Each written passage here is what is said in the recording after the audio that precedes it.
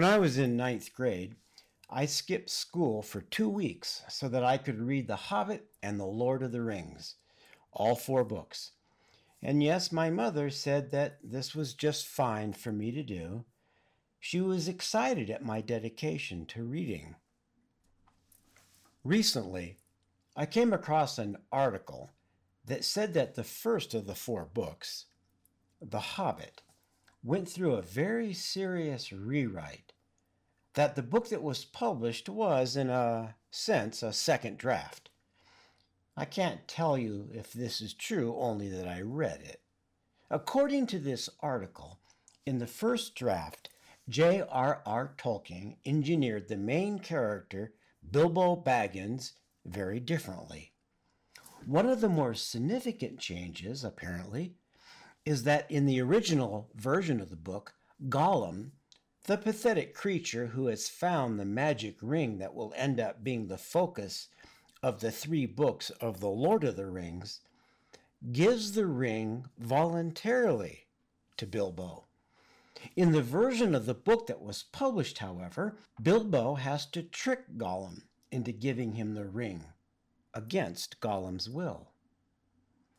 But this is no big deal. We're all aware that authors often create multiple and sometimes very different drafts of the books they write. Charles Dickens originally wrote his novels in serial form, and they were published incrementally in magazines. Then, when they were published in their complete form as novels, he apparently often made significant changes.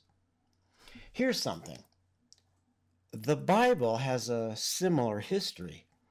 Scholars have uncovered versions of the various books of the Bible that conflict with the versions that are in the official canon, the official Bible.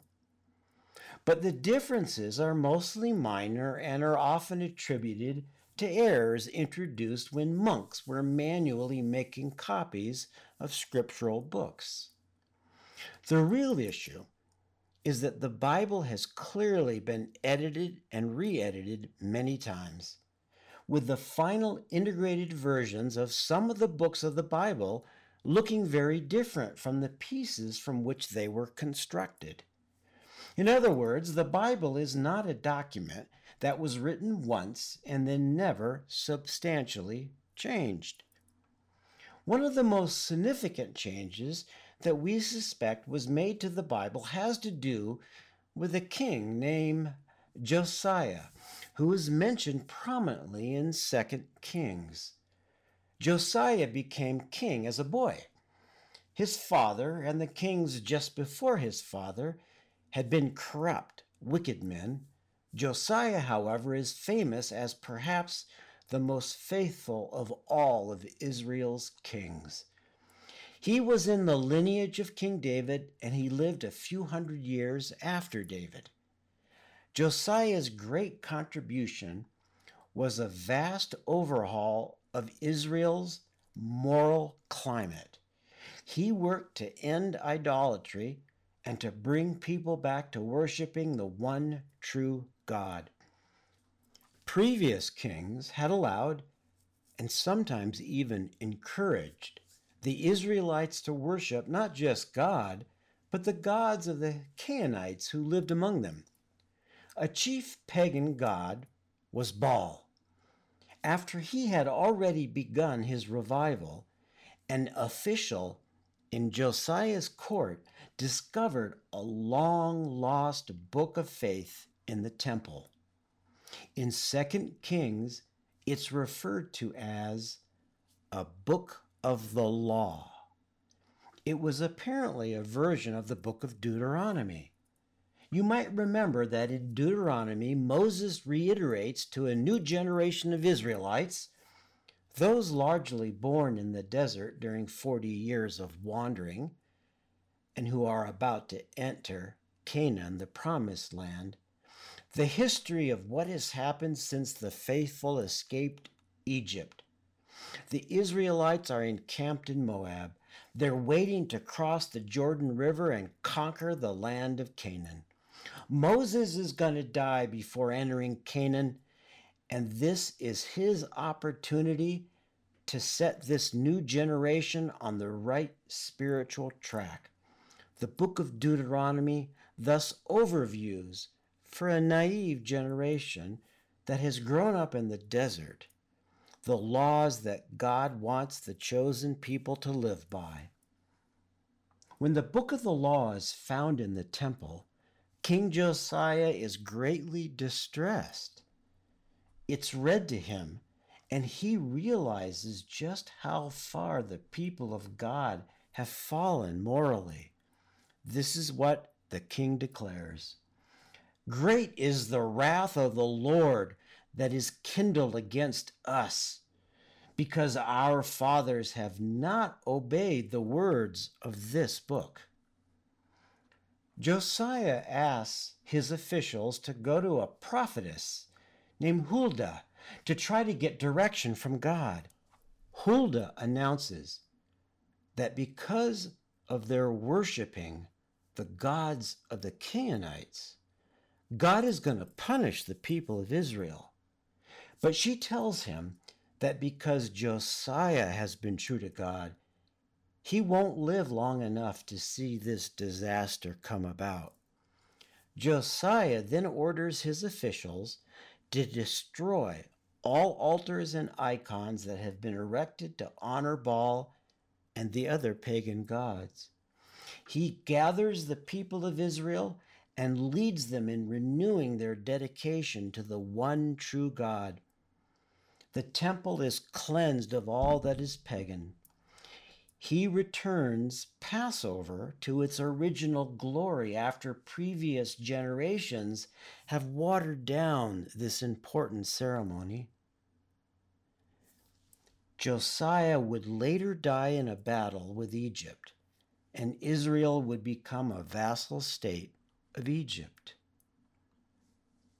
It's believed that this book of the law that is found in the temple and is referred to in the Bible is a version of what we call the book of Deuteronomy. It's thought that this book of the law contained roughly chapters 5 to 26 and 28 of what we now call Deuteronomy. That would mean that the original book of the law was in a sense an early draft of Deuteronomy. Then after Josiah's death, other people retargeted the book. Most likely it was changed so that it would flow better with respect to the books that follow it, namely the history books of Joshua, Judges, the 2 Samuels, and the 2 Kings, which together with Deuteronomy are typically called Deuteronomistic history. Many scholars believe that these books were written or perhaps edited at the same time so that they would tell a very specific, coherent story.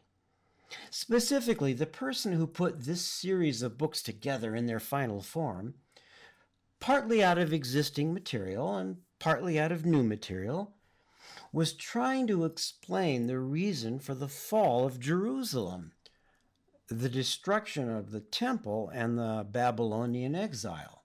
In other words, God punished the people of Israel for their lack of faith, their tendencies toward idolatry, and in general, the breaking of the old covenant.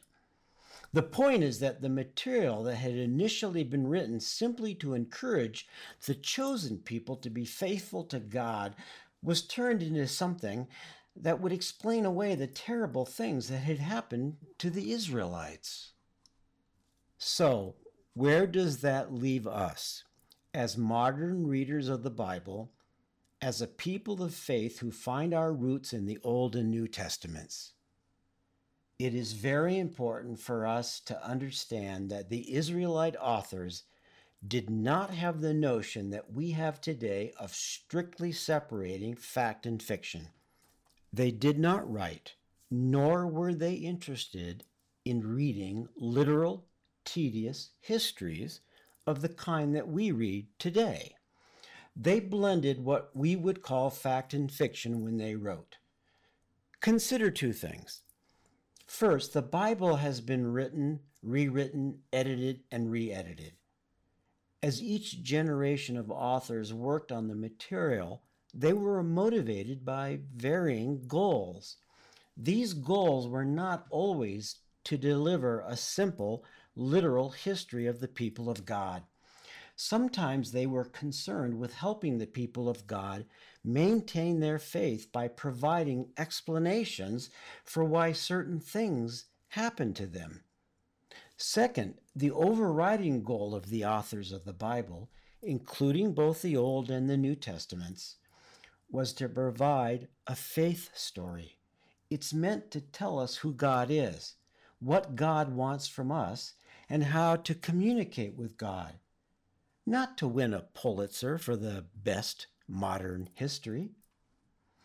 It's common for me, when I give messages in a church, to suggest that certain parts of the Bible are best read as metaphors or allegories. In general, the further back we go in the Bible, the more we suspect that it's not literal. The creation story with Adam and Eve and the great flood of Noah seem to be heavily influenced by pre-Israelite pagan writings. Adam, Eve, Noah, and Abraham date so far back in history that it's easy to accept that they might be largely mythical characters based on oral traditions. Histories that were originally recorded in oral and not written form are likely to be part myth, no matter who puts them together.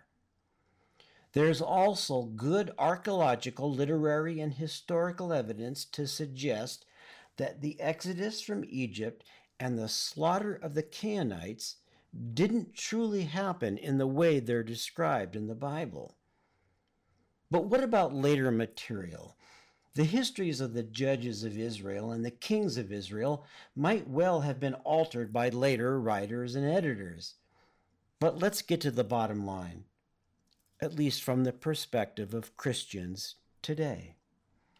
Is the New Testament literally true? It has the advantage of being, for the most part, a much simpler story, namely the life of Jesus and a description of the spread of Christianity after he was crucified. Even if Paul didn't write all the letters attributed to him, we are confident that they were written either during his lifetime or not long after he died. In general, the New Testament is much easier to defend. But that's not the real point. The notion of literalism, of insisting that the Bible must be taken as complete historical fact, is not an ancient belief. It wasn't until the Enlightenment in the 1700s, when Christian leaders were trying to offset the growth of humanism and the dominance of science and reason, that people started to insist that the Bible must be taken literally. Keep in mind that the Protestant Reformation was more than 200 years before this. Even Martin Luther was not a literalist. He believed that we had to use a mixture of scripture and human reasoning to guide our faith. The Bible tells us about our faith, and it is up to us to interpret it by making use of the intellectual gifts that God gave us. Here's something else. If we trust modern authors like J.R.R. Tolkien, the author of The Hobbit and The Lord of the Rings, to intelligently edit and improve a work before publishing it, maybe we should trust God. I am very confident that the version of these 4 books that are the best are the ones that J.R.R. Tolkien chose to publish. God surely did just as good a job of producing scripture. We do not have access to this book of the law that 2 Kings says that King Josiah found in the temple. It's gone. There is a known fragment that appears to be a version of Deuteronomy that might be part of this original version of Deuteronomy that Josiah came across. But we certainly don't have the entire original book of the law. We also do not have the many versions of the scriptural stories that must have existed in ancient times in oral form. There are probably many letters written by Paul that have been lost that we don't have. There are most likely many other genuine writings about God that were written during Old and New Testament times that we don't have. We must accept that what we have as the Bible is what we were meant to have, even if some of it isn't the first draft of the material. God knows how to refine us, and certainly God knows how to refine Scripture. God wants us to have the draft we have, even if it is, in a sense, the second draft. We should be trusting. That's what God wants us to do. What I try to do when I give sermons is to take the Bible as God left it to us. God may give us free will and allow us to make good and bad decisions, but God also heavily influences what happens. So yes, the Deuteronomistic history, the version of the history books of the Bible that we have, is correct. If we fall away from our faith, if we stop trusting God, we will be separated from God. That's the worst part, simply losing our closeness to our Creator. But there might well be negative consequences in this world to either ourselves or our descendants. The thing about our Bible that strikes me over and over is how relevant it is today. It contains spiritual lessons that are indeed eternal. It's a truly magnificent work. It might not be literally true, and in a sense it might be a second draft, but it's God's second draft, and it is indeed the Bible God wanted us to receive. And it is very deeply true.